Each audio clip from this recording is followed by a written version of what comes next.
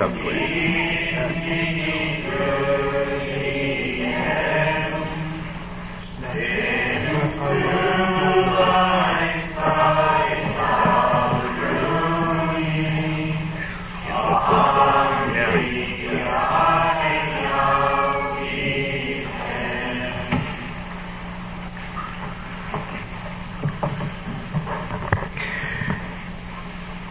In the name of the Father, and the Son, and the Holy Ghost, let us give thanks and pray.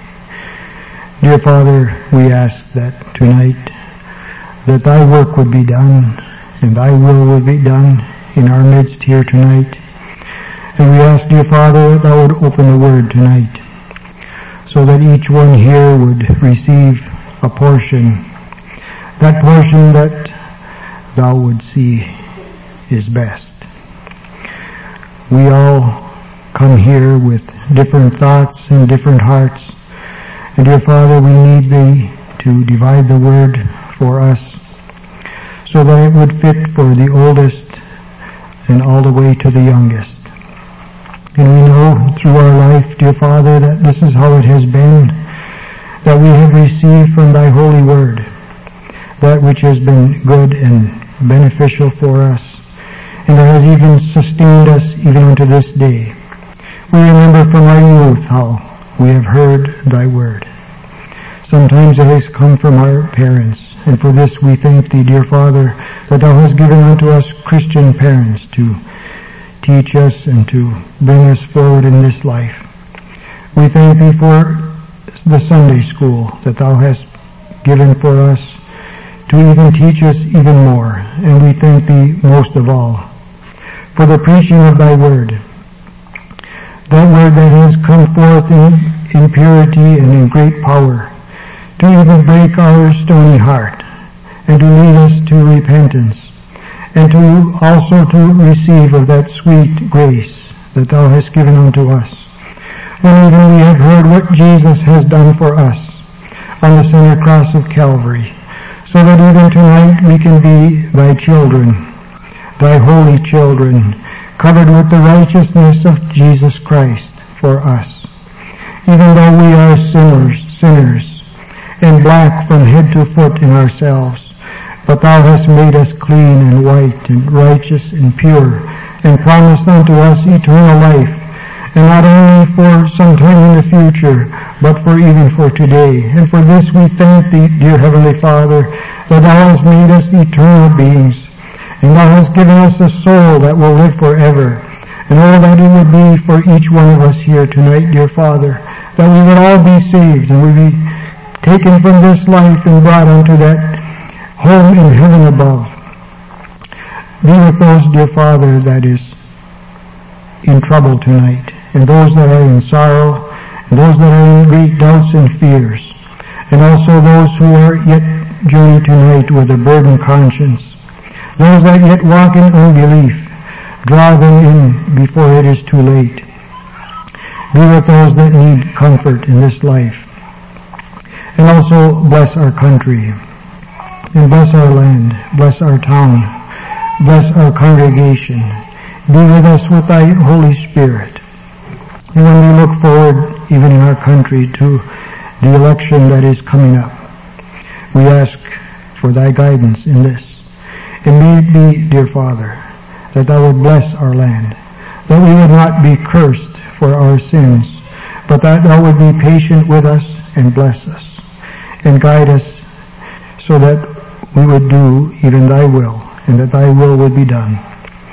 Our Father, who art in heaven, hallowed be Thy name. Thy kingdom come. Thy will be done in earth as it is in heaven. Give us this day our daily bread, and forgive us our trespasses, as we forgive those who trespass against us. And lead us not into temptation, but deliver us from evil. For Thine is the kingdom, and the power, and the glory forever. Amen. The next song is 206.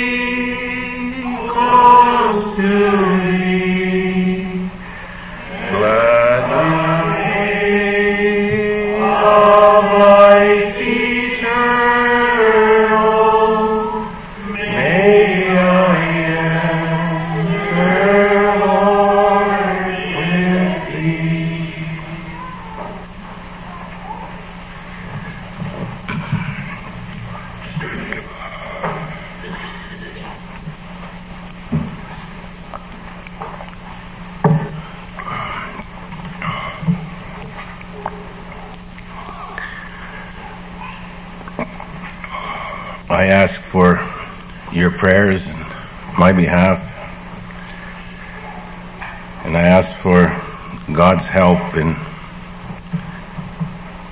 controlling my thoughts and words, that they may all be in accordance to His Word and to the benefit of His people and to the glory of His name.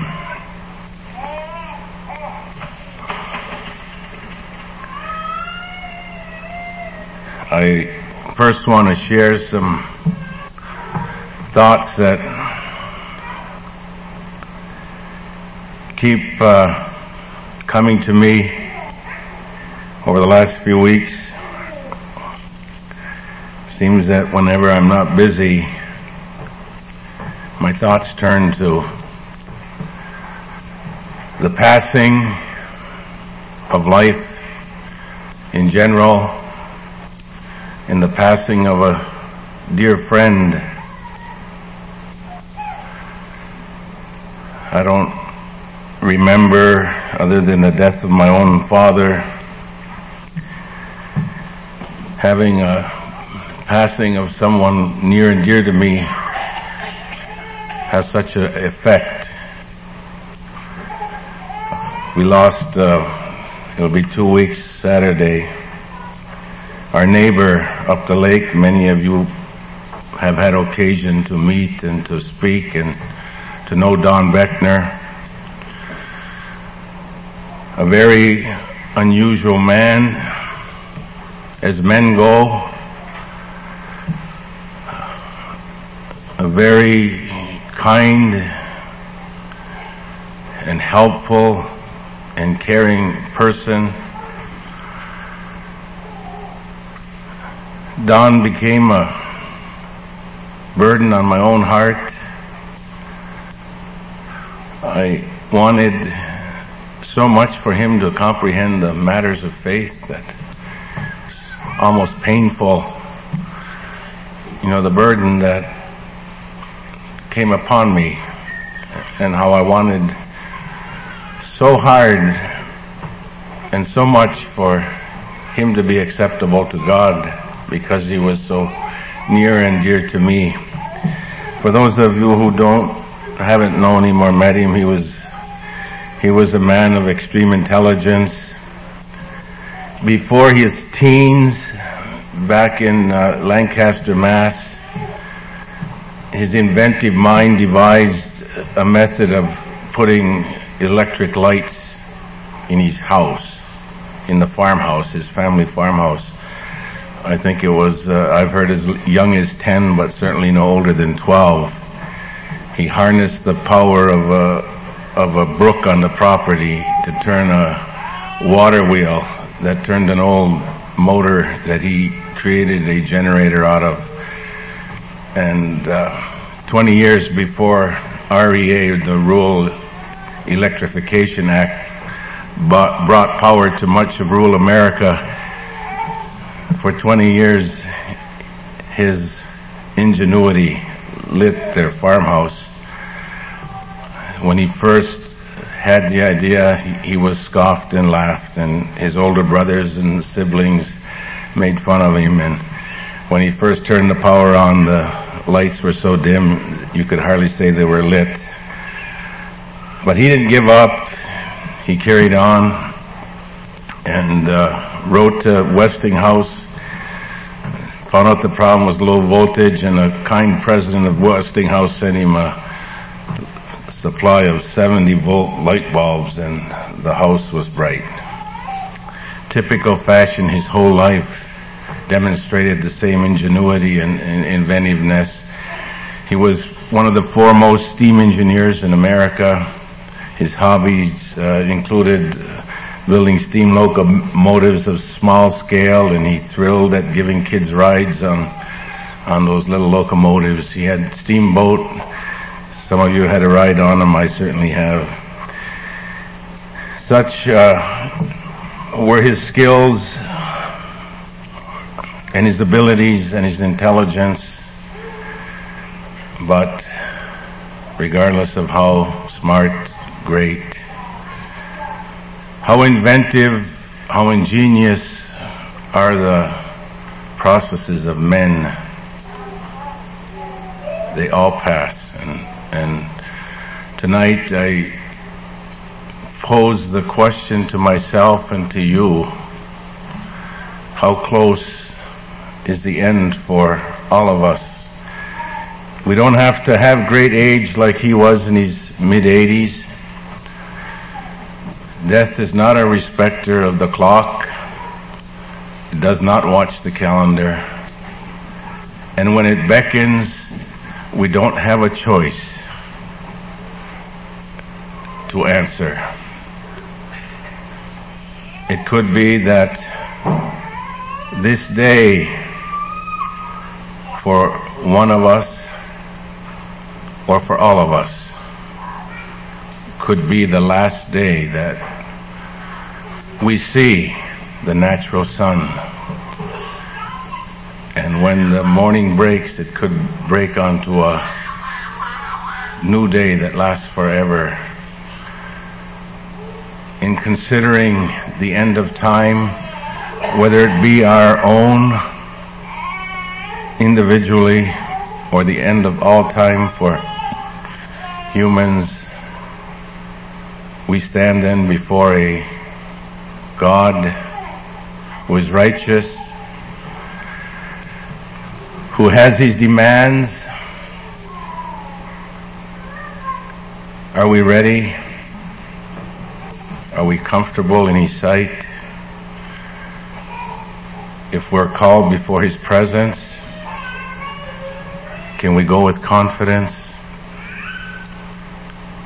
that righteous God is also merciful? And if our hearts tremble at the prospect,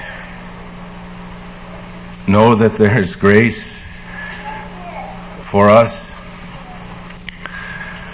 In Don's passing,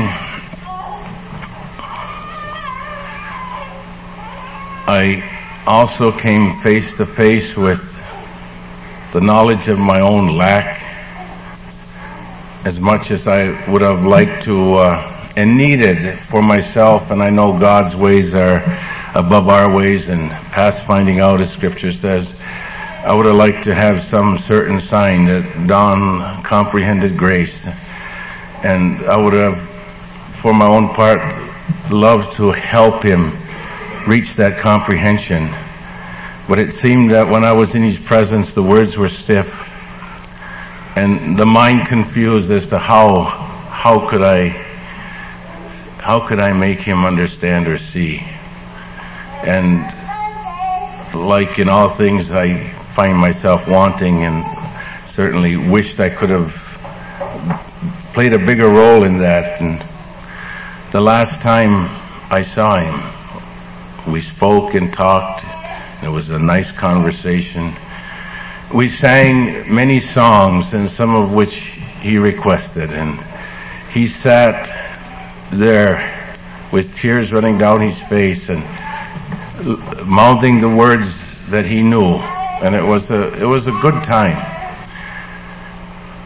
But like I said, for myself, I would have liked some more definite feeling that Don was God's child and worthy of heaven. But I was left to just plead with Jesus, ask God to be merciful, and commit him to that care and keeping, knowing that's the best place to leave him. So tonight I ask that God's children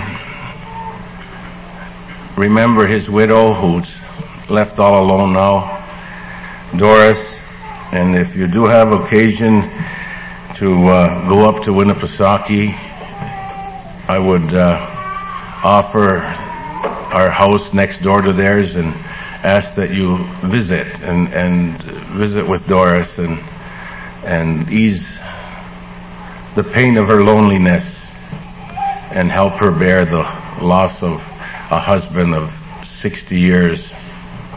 And for me, I can say that he's the best neighbor I ever had. He was helpful and pleasant in our every meeting and every conversation, and taught me by his own example how a neighbor and a friend should be. I thank God for the time we spent and the example that he was to me personally.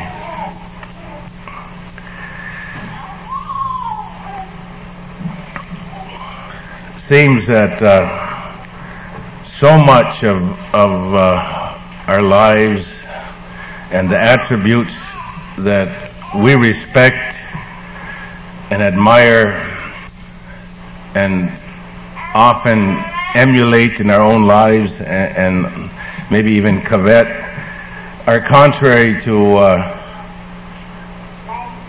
what God's ways are and the example of Christ is.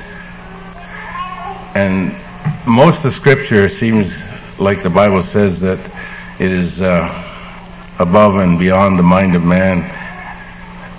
It is hard for us to believe, even though Scripture says it, that it is better to be in the house of mourning than the house of laughter. It is hard for us to understand that by the sadness of the heart is the countenance made glad. And likewise, things that the Bible attributes to spirit and godliness, and the example of Christ are certainly crosswise to our flesh. I'd like to read for a short meditation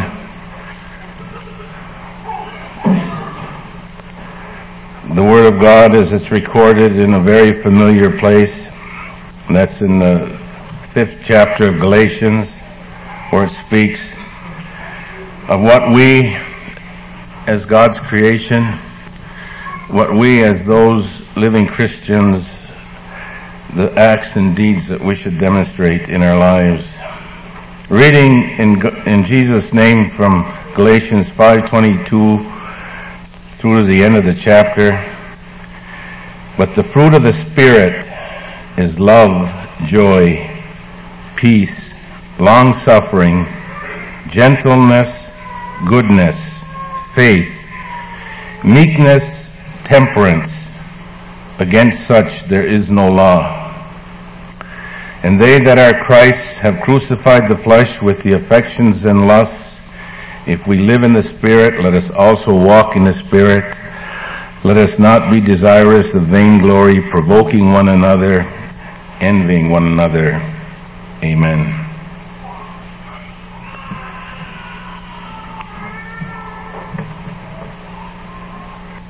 When I looked at this passage, the first thing that struck me was how I've so often misquoted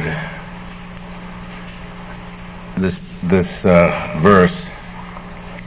Instead of saying the fruit of the Spirit is, I've often quoted and said the fruits of the Spirit are. And it struck me that there's significance to the singular rather than the plural, in that the fruit isn't complete if some of these are missing. And it is singular. If we are in the Spirit and our actions are fruit of the Spirit, then none of these are contrary. They're all appropriate. Love, joy, peace, long-suffering, gentleness, goodness, faith, meekness, temperance. They're singular, and they're all fruit of the Spirit. We can't take part out. We can't divide the Word and say that we can have peace without love or joy. We can have goodness without faith. That when the Spirit of God is in us and working in us, then it is complete. And love is listed first. I don't think it's by accident. And I marvel at how consistent God's Word is and leads us in the same direction. Speaking of love or charity, as it's written in the attributes fall similar. Charity suffereth long, is kind. Charity envieth not. Charity vaunteth not itself, is not puffed up, doth not behave itself unseemly, seeketh not her own, is not easily provoked, thinketh no evil, rejoiceth not in iniquity, but rejoiceth in the truth, beareth all things, believeth all things, hopeth all things, endureth all things. Patience, long-suffering, gentleness, goodness, faith, the consistency is there. Fruit of the Spirit is love, joy, peace, long-suffering, gentleness, goodness, faith, meekness, temperance. Against such there is no law. I had a question in my mind whether some of these words actually were fit or meant what I thought they meant. And the word that surprised me the most probably was meekness. to me, meekness is spineless, scared, afraid to act or take a stance. And I said, is that really what it means? So I went to the dictionary, I looked it up, and the first definition given in the dictionary, in just Webster's Collegiate Dictionary, says, enduring injury with patience and without resentment. Enduring injury with patience and without resentment. It's not weak, it's strong. To be meek is to be strong. And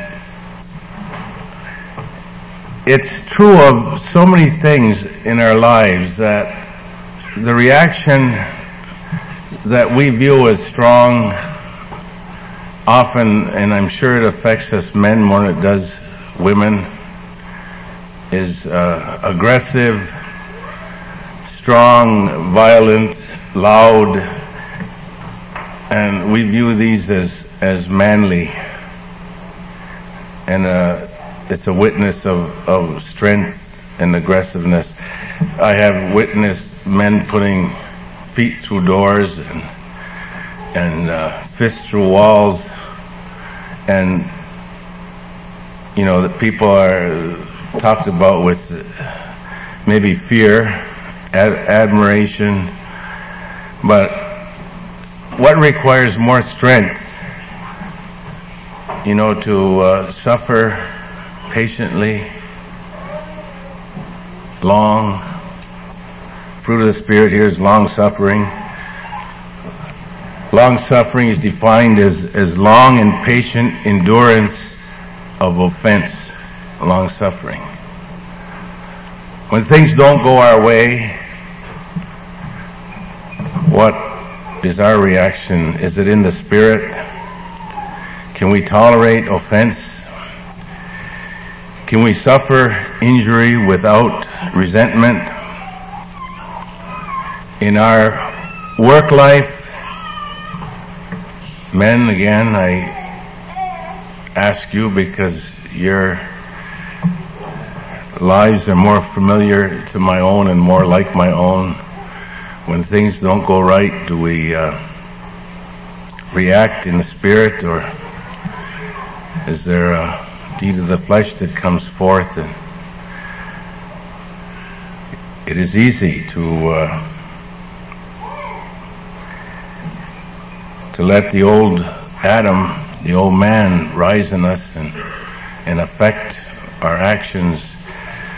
How often do we, even in our home life with our wives or children, how often do we be something besides gentle, good, peaceable, temperate, and easily excuses come. I've had a bad day, things didn't go right, I'm not feeling too well, and rather than express regret or sorrow over our actions, we excuse ourselves with a reason. And when we excuse ourselves for such reasons as we consider appropriate, whether we're not feeling well, we've had a bad day, things have gone poorly, whatever our reason or excuse is, and it becomes habitual, we're prone to do it more and more and more. The Spirit speaks to us tonight and asks us to consider our lives, even in our everyday home life. And I ask myself, and I direct your thoughts to asking yourself, is that, are the fruits of the Spirit, the fruit of the Spirit? Again, I find myself is the fruit of the Spirit, is it active? Is it present in your life? Temperance, temperance is most often associated with appetite for alcohol or liquor. There's been temperance societies, but temperance is moderation in all the things that move, in our actions, in our speech, in our appetites, in our passions. The fruit of the Spirit urges us on to temperance, control, discipline, and they're in every respect of our lives. And it says, they that are Christ have crucified the flesh with its affections and lusts. If we are Christ, then the reaction that comes naturally to us in times of distress, injury, offense, if we are Christ, like Christ did, when he was reviled, he reviled not again. He suffered to the death of the cross so that we might have life. We are urged to follow his example, and it starts in the little things in our lives. Crucify the flesh. Those things that are of the flesh, anger, wrath, malice, envy, as well as acts of greed and lust, and we're asked to control them. If we are Christ, then we keep these things in subjection. And it says, if we live in the Spirit, let us also walk in the Spirit. Exercise yourselves unto godliness. The old little saying that before we let our anger loose, count to 10, it can be appropriate in almost every conversation. If we are having an unpleasant conversation, an argument, a disagreement, I think that occasion in itself, it would be good for us to not answer quickly. If it's with our family members, if it's at work, if it's with a customer, if it's in a discussion with a fellow Christian, and there seems to be a disagreement or a reason to disagree, I would think it'd be really good for all of us to just don't answer quickly. Count to the 10, figurative 10 in our minds, and contemplate our words before we release them. I think, again, the Bible is consistent in saying that the tongue is the evil that none of us can contain.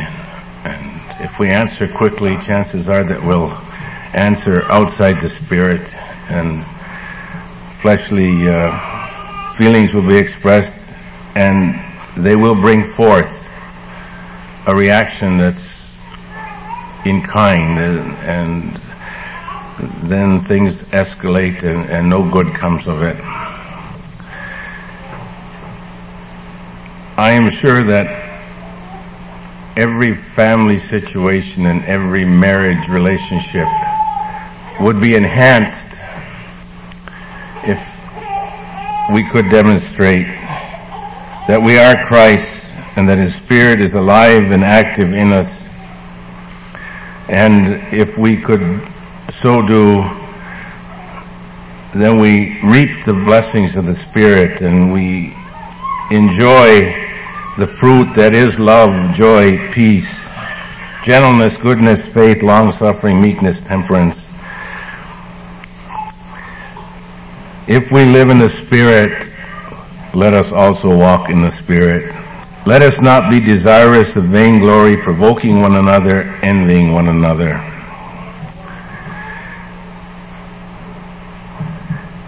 Again, most of us have a desire to be right, and if there's a disagreement, we'll often aggressively support our own position and understanding. and often to no benefit of either us or those that we strive with. And it says, let us not be desirous of vainglory. Vainglory often is the desire of us to be right or in a position of strength or correctness.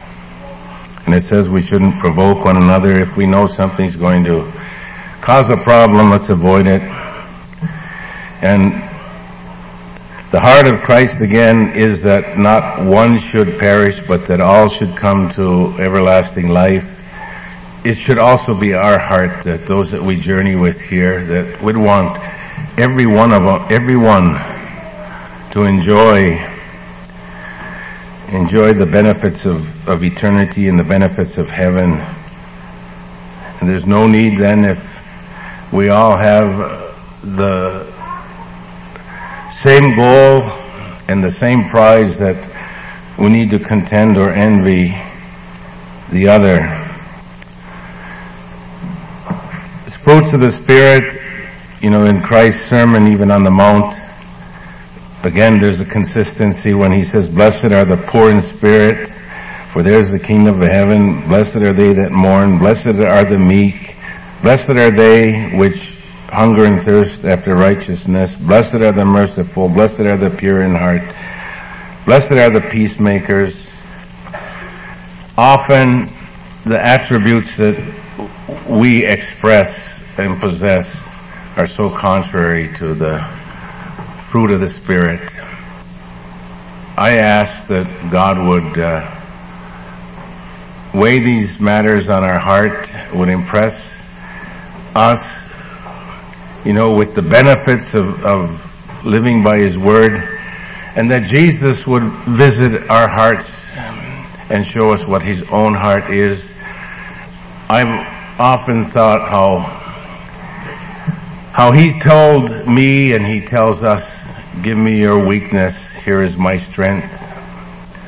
Give me your want, here is my all in all.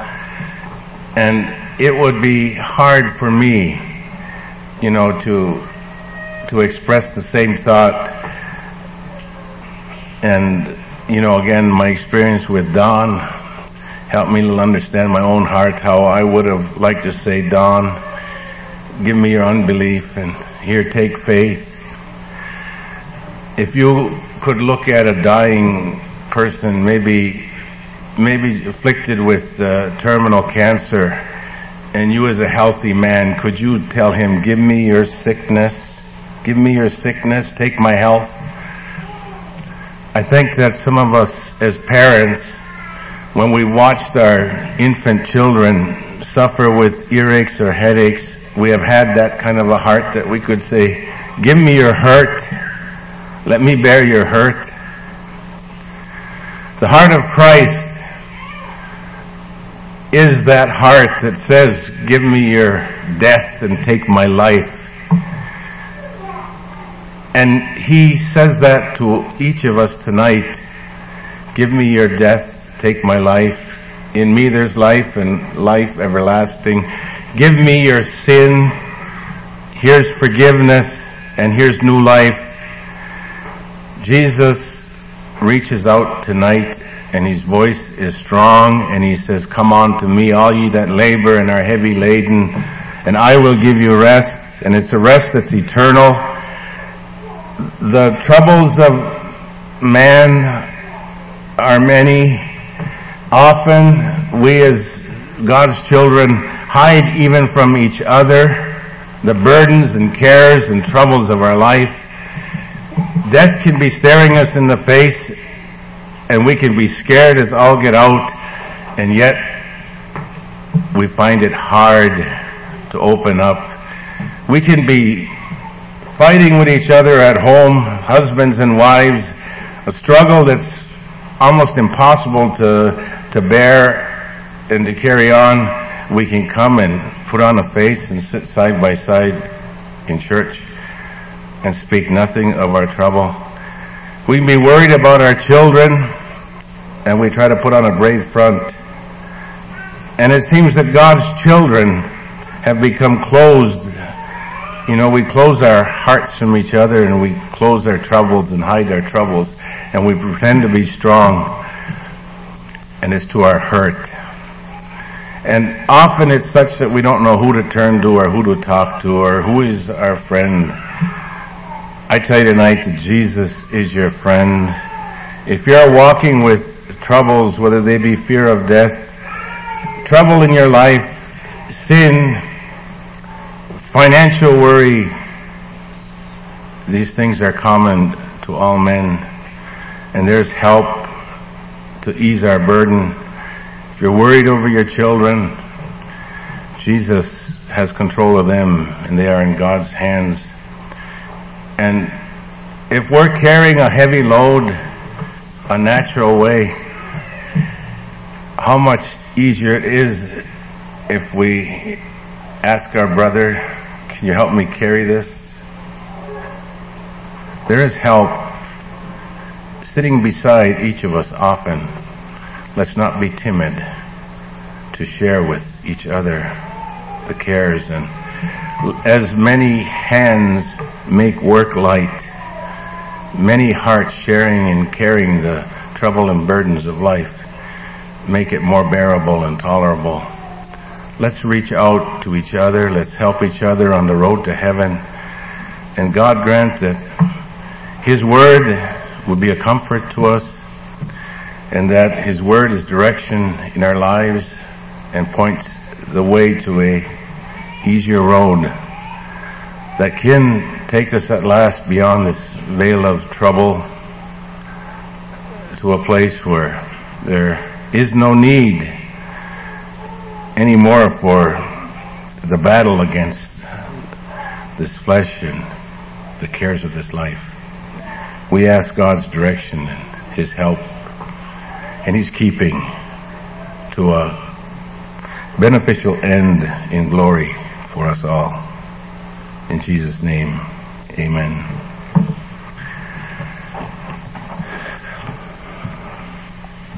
Father, as we enter the night watch, we ask your guarding hand over us all. Keep our children safe from the natural cares, from injury, from hurt, from sickness. Protect mothers and fathers. Be with grandparents and great-grandparents this night. Cause a peace to fill our hearts. Cause a longing for the homeland. Comfort the weary and the lonely. Bring health to the sick. Bring direction to the confused. Bring help as it is needed to all of your children. Lord, bless us and keep us. Lord, make thy face shine upon us and be gracious unto us. Lord, lift thy countenance upon us.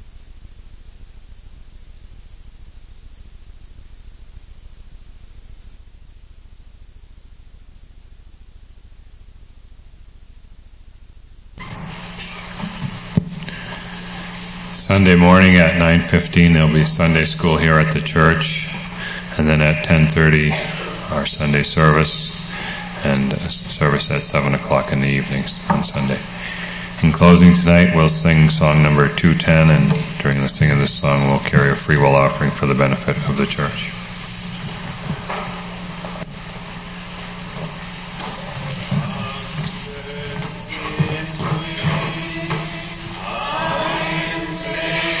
Amen.